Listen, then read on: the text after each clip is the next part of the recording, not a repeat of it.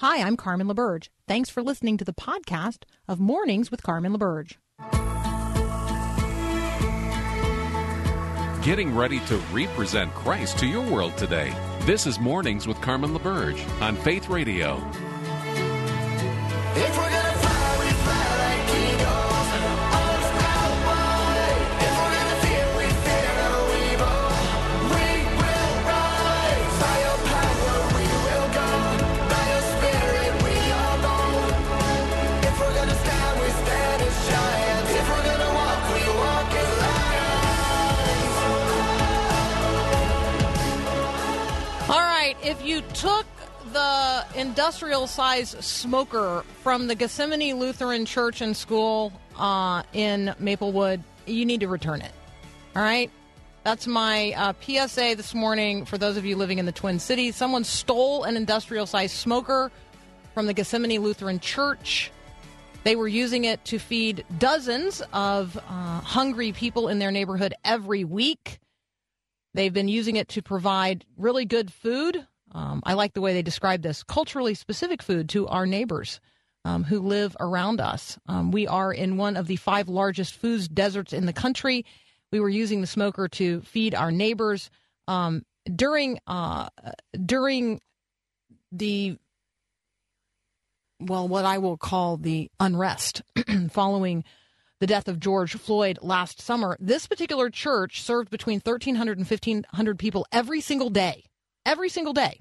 And how did they cook a lot of that food? Well, they used this industrial-size smoker that was parked in their parking lot, and somebody stole it last Wednesday, which meant that on the 4th of July, they couldn't feed their neighbors, which was their plan. So if you took it, it's time to return it. If you know who took it, it's time to get them to return it.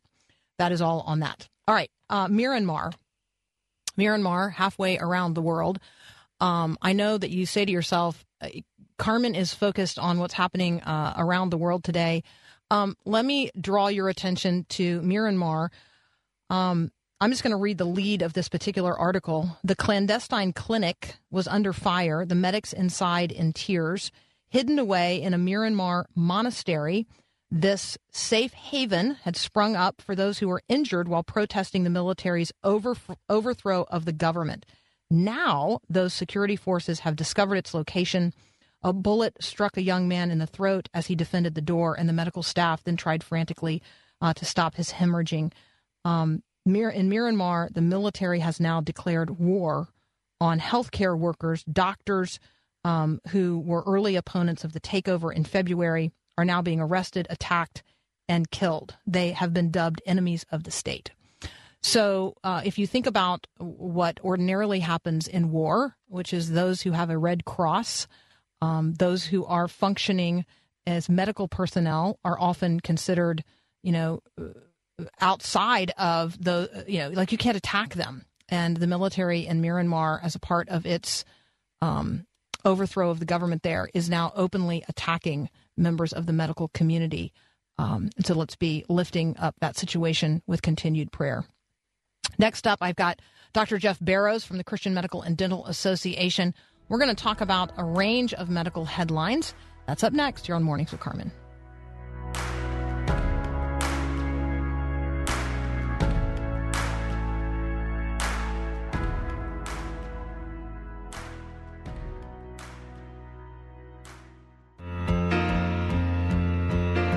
Doctor, my eyes have seen the years and the slow parade of fears without crying. Now I want to... Dr. Jeffrey Barrows serves as Senior Vice President of Bioethics and Public Policy for the Christian Medical and Dental Association. He's an obstetrician gynecologist. He's an author, an educator, a medical ethicist, a speaker, and a frequent guest here on Mornings with Carmen. Jeff, welcome back. Good morning, Carmen. Good to be with you again. Well, it's good to have you. It's good to have you. All right. So a couple of weeks ago, we had the Supreme Court of the United States weigh in on the Fulton versus the city of Philadelphia case. Remind us what that case was about, and then what do you see as the religious liberty implications of that case? Yeah, I think it's important for us to talk about this, especially as we just finished celebrating this weekend our country's founding. And of course, one of the major liberties that our founding fathers established was the freedom for us to practice our religion as we are called by God to do so. And so this is important to us as Christians. It's important to us as Christian healthcare professionals. And it's really important to all of us who want to live out our lives in obedience to Christ. So this case involved a faith-based organization in the city of Philadelphia that had been serving the foster youth in Philadelphia for several decades. They had been certifying foster parents and providing foster kids into those homes, helping the foster kids get established. And in 2018, one of the leaders of that faith-based organization was in an interview with a newspaper in Philadelphia and made the comment that they would not certify same-sex marriages.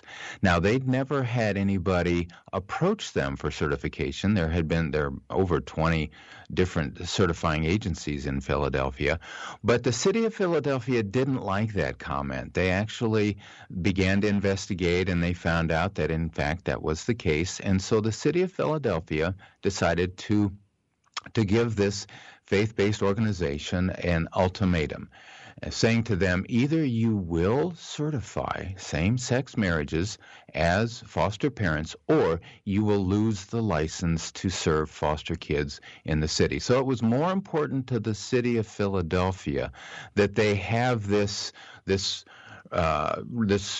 stringent rule than actually serving foster kids in Philadelphia. So the faith-based organization fought it. They lost at the federal district court level and at the appeals court level. But as you mentioned, at the Supreme Court, there was a 9-0 decision in favor of the foster care agency.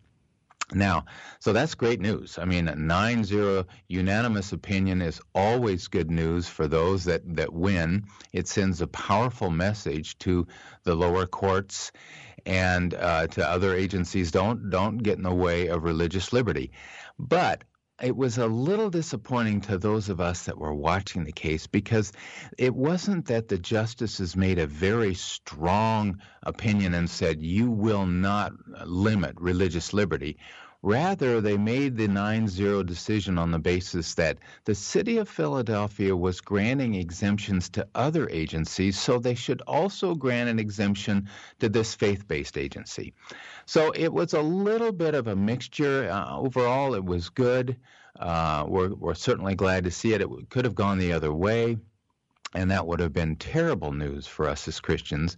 But I will add that we're also a little disappointed because Friday the Supreme Court refused to hear the case of Arlene's Flowers, which is a case out in Washington State where a florist by the name of Barronelle Stutzman had refused to create a special flower arrangement for a same-sex marriage. And she was sued by the state of Washington, had gone to the Washington Supreme Court, had lost, and had appealed to the Supreme Court. And they unfortunately refused to hear the case. So I think for us, in summary, as Christians, we need to continue to watch this area very carefully and very closely, because our religious freedoms are still under attack. Yeah, absolutely. I've been seeing some headlines, Jeff, just recently this summer about a rise in domestic sex trafficking of minors in the United States. I know that this is a point of passion for you. Can you take a minute to just address the topic of domestic sex trafficking of minors in the U.S. and maybe just remind those in the healthcare profession and on the front lines how to identify those who are being trafficked and how the rest of us in the general population might help? Certainly, Carmen. Domestic minor sex trafficking is another term for commercial sexual exploitation for children. And under federal statute, any child under the age of 18 that is involved in any form of sexual exploitation, whether it be production of pornography, stripping, or prostitution, they are automatically a victim of child sex trafficking. And we estimate that probably the numbers are somewhere in the hundreds of thousands. It's hard to get a good number on it. And a lot of the kids actually come out of foster care. And that's a good point, because these kids are typically in homes where they have been sexually abused, they have been neglected, and they are taken advantage of by traffickers who then sell them on the internet. It continues to rise. It's found in every major city, in my mind, with more than a 50,000 population. Healthcare professionals are one of the few professions that regularly encounter these kids. And the way to look for them is, I remember once that I was taking an average history as an OBGYN, and I had a 16-year-old girl in my office. And one of our routine questions is, how many sex partners have you had? That's important because of pap smears and various other things. And this girl, 16 years old, her answer to me was more than 500. And there's only one way that a 16-year-old girl gets more than 500 sex partners, and that's through commercial sexual exploitation. So we can get clues in healthcare that these kids are being exploited. They'll have multiple sexually transmitted infections. Frequently, they'll be traumatized. You'll see signs of trauma, signs of neglect, lack of good diet, that type of thing. So it's important for healthcare professionals to begin asking about this, and then providing them a safe space in terms of if they want to come out, because frequently they are psychologically controlled by their traffickers, so they don't want to come out immediately out of the scenario because they've also been abused. So for the non-healthcare professional, it's important to be aware of what's happening in your city, provide any kind of support you can to a group that's trying to reach out to these poor victims. I started a home in Ohio called Grace Haven, and we are always looking for not just financial help, but also help along the various lines in terms of the work that we do. Yeah, I appreciate your engagement on this topic and sharing with us. Let's take a very brief break. When we come back, Dr. Barrows and I are going to talk about a couple of other headlines, some recent developments in cancer treatment, and a link between fried foods and sugary drinks with sudden cardiac death. Those stories up next here on Mornings with Carmen. I hear a voice and he calls me every day. When others say I'll never be enough. And greater Continuing my conversation with Jeff Barrows from the Christian Medical and Dental Association.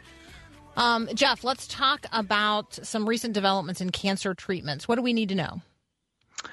Well, it's an exciting field. In fact, a lot of researchers for many years struggled to really make some good progress, but lately they're having some great successes. Just a reminder for your listeners, about 40% of us will get a diagnosis of cancer in our lifetime, and so it's a critical area. But I think the biggest leaps have occurred in what we call immunotherapy, which is using our body's immune system to actually fight cancer. So for so many decades, we have been dependent upon radiotherapy, using radiation, or chemotherapy, using chemicals that kill fast-growing cells and, of course, cause all kinds of side effects. But now, especially with malignant melanoma, which is the most frightening skin cancer, the scientists have been able to develop a new type of therapy that they have created a specialized immune protein. It's a protein that they give to patients, and what it does is it attaches to the malignant melanoma cells themselves, and then it's kind of like a traffic cop that tells our body's immune system, specifically our natural killer cells, to come and attack that malignant melanoma cell. And it's very, very effective. They found that patients who had advanced malignant melanoma, they achieved a 1-year survival in 65% of those patients, where normally the 1-year survival would be between 5 and 10%. So very promising, exciting area. And something related to that is also another protein which they take these natural killer cells and they change them. They take them out of the body. They attach a special protein to them that kind of makes them stronger, more more effective at fighting particular leukemia type of cancer cells. And this also has been very effective in focusing the attack at the cancer cell itself, not only in increasing the cure rate, but also markedly diminishing the side effects from cancer therapy. So these are just a couple of exciting areas where they're making progress in this terrible fight against cancer. Yeah, I think that's thrilling news. And like you, I mean, every single year I have friends and members of my family who receive a cancer diagnosis. Increasingly, that is not a death sentence. Thanks be to God, and thanks be to the kinds of advances that we're talking about today in terms of cancer treatment. Let's talk about this link between fried foods, sugary drinks, and sudden cardiac death. This is kind of interesting. Yeah, I think a lot of people that are listening may be suddenly feeling a little guilty because if they were like me, they were celebrating the 4th of July at a small town fair where you have the ultimate in fried foods. But we're really talking about long-term diet. What's the average diet that we have during our regular week? And, it's so important to talk about diet because this is one way that we can either shorten our life or we can lengthen our life. And as a Christian, it's just exciting to me to recognize that the most healthy diet we can eat is the same diet that Jesus ate. And it's called the Mediterranean diet, and that's what Jesus ate. And its emphasis is on fruits and vegetables and whole grains and avoiding processed foods and white bread and that type of thing. But a recent report in the New England Journal of Medicine, what they did is they took two groups of people that were at high risk of having a cardiac event, like a heart attack. And they may be at high risk because of diabetes or smoking or high blood pressure, obesity, whatever. And they put these two different, they divided it into two different groups. And they put one group on the Mediterranean diet, and they put the other group on just a low-calorie diet, and then they could eat whatever they wanted. And those that were eating the Mediterranean diet, the same diet that Jesus ate, had 1/3 less cardiac events and strokes than those who had just the normal low-calorie diet. So it's important for us as Christians to remember that and to recognize that we can control, in a way, how long we live and how healthy we will be simply by what we eat. Okay, we have a question about the relationship between alcohol and sugary drinks. Is bourbon a sugary drink? Now, let me just go ahead and say we're having this conversation on Christian radio. And so for those of you like me who don't drink alcohol, just take this as important educational information.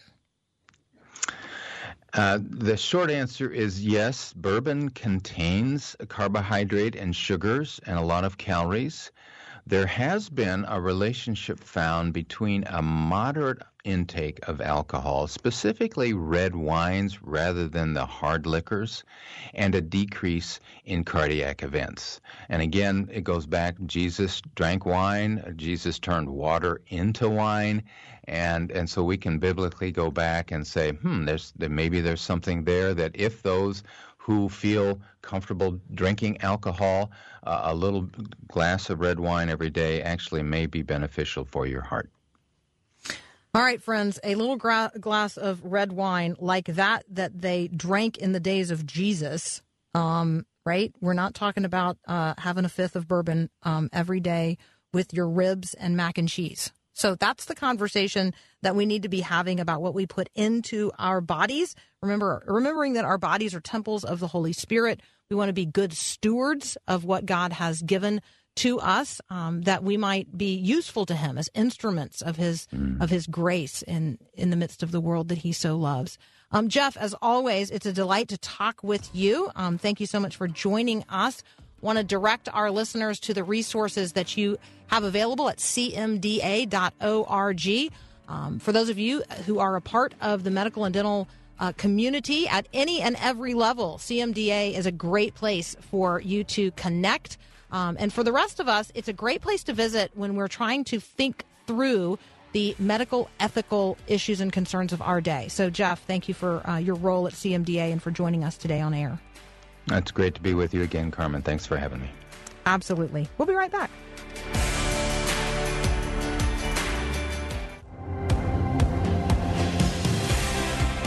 All right, this next conversation is for anyone and everyone who is listening who regards themselves as a Christian.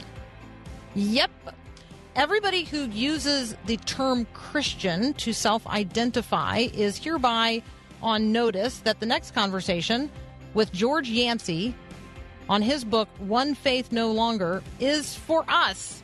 This is a conversation about where we are in the United States of America in terms of the diversity of people who use the term Christian to self-identify, and what we mean by that term when we use it, and how we view others who use that term but don't mean what we mean when we use the term.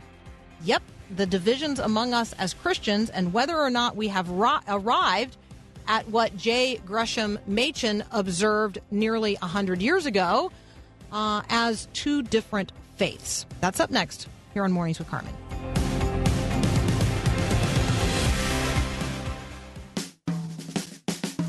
This is Max Lucado. If anyone had a reason to be anxious, it was the Apostle Paul. Envision an old man as he gazes out the window of a Roman prison, half blind, squinting just to read. Awaiting trial before the Roman emperor, his future is as gloomy as his jail cell. Yet, to read his words, you'd think he had just arrived at a Jamaican beach hotel. His letter to the Philippians bears not a word of fear or complaint, not one. Instead, he lifts his thanks to God and calls on his readers to do the same. Rejoice in the Lord always. Again, I will say rejoice. Paul's challenge is a decision deeply rooted in the confidence that God exists, that he is in control, and that he is good. Rejoice in the Lord always. You can't run the world, but you can entrust it to God. This is Max Lucado. When love broke through, you found me in the darkness, wandering through the desert. I was a hopeless fool. Joining me now, George Yancey. He's a professor of sociology at Baylor University. He is one of the co-authors of the book we're going to talk about today, One Faith No Longer. Dr. Yancey, welcome to Mornings with Carmen. Thanks for having me, Carmen. Okay, so I lived this because I was in the PCUSA during the years that she was trying to determine which direction she was going to go as a denomination in terms of progressive or what you describe as conservative Christianity and ethics related to it. So your book is my lived experience. So let me just ask this question. What does the term Christian mean in America today? Well, that's an interesting question. I think it means different things to different people. I think most people, when they hear Christian, think about probably what they think about as conservative Christians. But obviously, it's a definition that can vary according to each individual. So yeah, I mean, I have no definite definition of Christian for Americans. I can say as a sociologist, all I have to say is someone who says they're a Christian, they're a Christian. But of course, that lacks certain meaning in the real world. Right. So when if the term is used in secular culture or in secular media, it does tend to mean the group of people who in your book we might identify as the conservative Christians. So now distinguish for us between these conservative Christians and progressive Christians. Okay. So progressive Christians, they identify as Christians. So as a sociologist, they're Christians.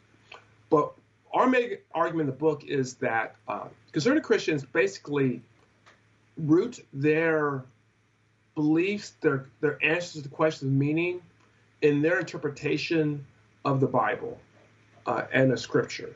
And from then they go on to interpret the rest of the world. Progressive Christians tend to root their meaning, their how they see reality in an ethic system of social justice. And then from there, they go on to interpret reality. They use a lot of the same terms. For example, both of them will talk about hell. For conservative Christians, when they think about hell, they're thinking about the existence of however you want to describe the place where you go if you're not saved, if you're dead. If you want to describe it as torment or being extinguished, or, there's variations in the interpretation, but the basic idea is still the same. When progressive Christians talk about hell, although some of them may think about that interpretation, what they're really more likely to talk about is the existence today, that the incompleteness of our society today, the lack of justice, the lack of tolerance today. So they use the same term, but they come to their interpretation of that term is different from one another. And that's what I mean when they identify as Christians, but because they center their values, they center the way they answer questions and meanings in different sources, they really are operating as two different religions. Which is an observation that J. Gresham Machen started making 100 years ago now. So for those of us who come out of a Presbyterian stream of things, we would recognize Christianity and liberalism from 1923, and we would recognize the observations that Machen was making in that day in terms of where people were grounding their faith claims. And what you're talking about is sourcing. I think that's an excellent word. So if the source of the definitions that I'm using for the shared terms, heaven and hell, grace, even the church, resurrection itself, like if I'm going to use a source for those terms, I'm going to rely on the Bible for the definition of those terms and, as you say, the interpretation of reality through the Bible's definition of those terms. That is very, very different than a progressive Christian is the way in which a progressive Christian is going to approach those very same conversations. Yeah, I believe so. And I think when you look at Machen's argument, it's based very much in theological argument, which is fine. What we've done is we've sociologically looked at this. And so with quantitative and qualitative data, I think we've documented, for example, just how strongly progressive Christians outgroup conservative Christians and the reasons why they do that through our qualitative work. So I think what we've done is we've documented this sociologically. So it's not just about a theological argument, that there really is a different perspective of reality on conservative and progressive Christians. And to be clear, it's not always that clear cut. Someone may, I can imagine there are people who are in the middle who may take elements of both of those and create their own sense of their own faith. But there definitely is a conservative Christian subculture, a progressive Christian subculture, and they are not the same subcultures, and they don't always get along with one another. Okay, so let's talk about that, because the quantitative approach, the sociological approach is excellent. Talk about what you discovered in terms of sort of what binds a group together as progressive or conservative Christians. What are the different factors maybe that bind those together as a group? Yeah, so when we looked at the quantitative data, at first I thought, okay, this is pretty clear cut. Conservative Christians base their identity on theological issues, and progressive Christians base their identity on political issues. And I say that because when it came to saying who was in your in or out group, conservative Christians, it was based on theology. Progressive Christians are based on politics. But then as we dive down deeper into some of the qualitative work, we discovered it's not just about politics with progressive Christians. What drives their politics is this adherence to notions of social justice, values of tolerance, values of inclusion, values of taking care of the marginalized, that these things are driving their politics. And so it's even more basic values for them. Now, what people may argue is that, well, are they really tolerant? Are they really inclusive? And I think that's a fair critique to make. But remember, just as conservative Christians have different interpretations of the Bible, and they argue over those interpretations, one could argue that progressive Christians have different interpretations of intolerance and inclusion, and they argue over that. Thus, some progressive Christians are pro-life in the way that they see things, and others are not, because their interpretation of what it means, what justice means, is different on the abortion issue. So, but the key is that both of them, conservative Christians and progressive Christians, have a source of where they get their sense of ultimate reality. and that source is different from one another. And that's why my co-author and I really do see these as two different distinct religions at this point in time. All right, we're going to return to this conversation in just a moment. Excuse me. My guest is George Yancey. We're talking about his book, One Faith, No Longer. We'll be right back. Today, I'm hungry and I'm ready for change. I run too far to still be the same. All right, continuing my conversation now with Dr. George Yancey from Baylor University. We're talking about a book that he co-authored along with, help me with Ashley's last name. Quinsick. All right. Yes. And the book is One Faith, No Longer. This is a wonderful sociological examination of where we are right now at this point in time as Christians in the American culture. And so you might describe yourself as a Christian, and by that, you might mean what I mean, or you might mean something very different than what I mean when I use the term. And so we're talking about that, and we're talking about what that might then look like going forward. So, Dr. Yancey, let's take the next step, and that is having arrived at the place where we really have two groups of people using the same term to define themselves, the term being Christian, but who really are two different religions. And you anticipate in the book this permanent parting of ways between the two groups, that they will become two separate religious bodies. I think that for people who have come out of former mainline denominations, one way or another, they already recognize that those splits are taking place. Those divisions among us are being concretized. What do you kind of see going forward in terms of how that might work itself out? Yeah, and that's interesting because I think you're right. I think people who grew up in a mainline denomination or progressive, because some mainline congregations are actually conservative Christians. So let's say they came out of a progressive Christian environment. They probably do see the split more intensely. However, for the most part, it is the progressive Christians who better understand that these are two distinct religions than the conservative Christians. A lot of conservative Christians see us as a Christian nation and see a sort of unified church. And their attitude is, well, yeah, I may not agree with all Christians, and maybe they're not even as good of Christians, but they're still Christians. And what they mean by that is they're still with us. A lot of conservative Christians think that. Progressive Christians don't tend to think that. They more clearly outgroup conservative Christians than vice versa. And so as it concerns the fact that we do see the split happening, it is recognized more by progressive Christians than conservative Christians. And I will say that, I don't know if I want to say most, but many conservative Christians are under a mistaken impression that they have some sort of allyship with progressive Christians, whereas progressive Christians definitely do not see that at all. Okay, so let's fast forward, because in your view as a sociologist, how does the American experiment look different when Christianity is not in any way, shape, or form like a unified or unifying cultural influence? Yeah, I think we're discovering that today. I think we're moving into that. I think we've moved into a post-Christian world. And part of the reason why we're a post-Christian world is that to the degree that Christianity ever was truly unified, and I'm not sure, I'm not enough of a historian to say that I'm comfortable with that, but if it was, it clearly is not today. And as a group that is not unified, it impacts the sort of power and influence Christianity has in our society.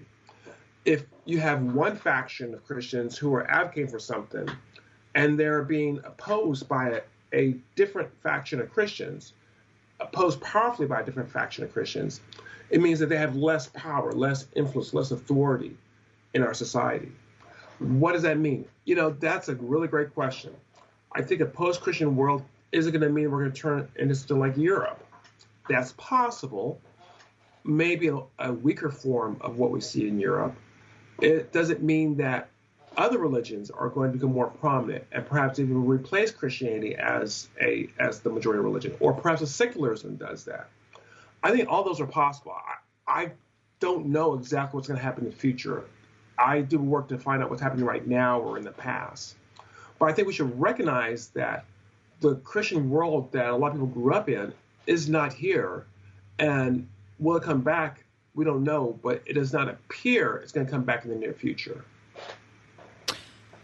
So, talking about the conversations that we have today with one another, I'm always encouraging people to ask others what they mean when they use a term that might be a term that has multiple definitions or meaning.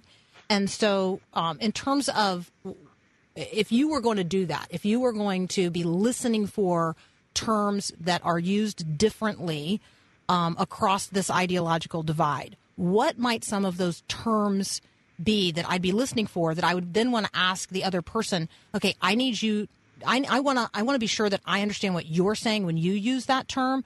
What are those terms I should be listening for? Yeah, I think you would want to listen for how they may use the same term like justice. And it may even have similar meaning for some conservative Christians as for progressive Christians. But I think you want to listen for what is the source of justice. For a lot of conservative Christians, they do talk about justice, and they talk about justice in ways that you might hear from progressive Christians. Some of them do, not all, but some of them do. But for them, the source goes back to their interpretation of the Bible. For progressive Christians, justice, the way they interpret it, is a source in and of itself, or tolerance, or inclusiveness. That in and of itself is a source of legitimation. And so I think you want to listen carefully for that if you're trying to figure out whether someone's a progressive Christian or a conservative Christian. I've already given the example of hell. I think that's another thing. I think another key is how do they talk about other religions? Progressive Christians tend to see other religions as similar paths or alternate paths to a similar goal. So whereas we interviewed both Christians on Muslims, progressive Christians see Muslims, Islam, as a similar path to still this goal because their goal is more of inclusion and social justice. Conservative Christians don't tend to see this. They see Islam as an alternate religious belief system, and for many, if not most conservative Christians, a belief system that goes away from the truth.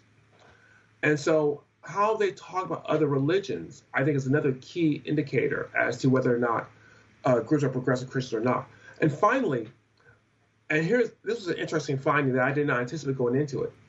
Progressive Christians don't tend to have a lot of friends who are Christians unless they already agree with them as far as theologically and their outlook. Conservative Christians tend to have a lot of Christian friends of different outlooks. And so how they talk about other Christians, I think, is another key. Are they more disparaging of other Christians than others? Now, no one of these signs is an absolute sign that's always true one way or the other. But those are indicators, I think, of whether or not someone is a progressive Christian or a conservative Christian. It's really fascinating research. It's great conversational fodder. It really helps us think about ourselves and, where we are at this point in history. And I think, it has the potential to help us imagine a future that we want to live into versus one we just sort of happen into because we weren't paying attention along the way. So thank you for helping us pay attention to ourselves and to one another, recognizing that the term Christian is used by people who may operate out of an utterly different worldview than we do. So Dr. George Yancey, thank you so much for joining us today. Thank you for the book, One Faith No Longer. Really appreciate your contribution to the conversation today. Thank you for having me. Absolutely. You're listening to Mornings with Carmen. We'll be right back.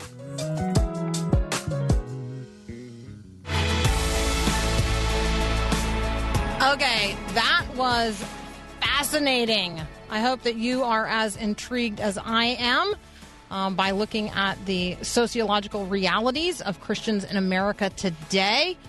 I hope you are as intrigued as I am by the headlines of the day and as challenged as I am to bring the mind of Christ to bear on what's going on in the world. Let's be praying the news today in our own local communities and in situations happening around the world. God is sovereign. He is on the throne. He is working out his perfect will in and among us and through us today. So let's go forth and be ambassadors of the King and the kingdom, that really realities here on earth might be a little bit more like they are in heaven today, by our witness, by our testimony, by our work. Let us be instruments of God's grace today. How is it that God might play your life as an instrument of his goodness and grace in the world that he so loves? What kind of instrument would you be? Want to be a harp, or a harpsichord, or a trumpet, or a drum? I got a kid who wants to be a xylophone, for sure, for sure. What kind of instrument do you want to be in the hand of the Lord today? Let the Master play you for all your worth and glorify. Thanks for listening to this podcast of Mornings with Carmen LaBerge from Faith Radio. If you haven't, you can subscribe to automatically receive the podcast through iTunes or the Google Play Music app. That way you never miss an episode. It's also available anytime at myfaithradio.com.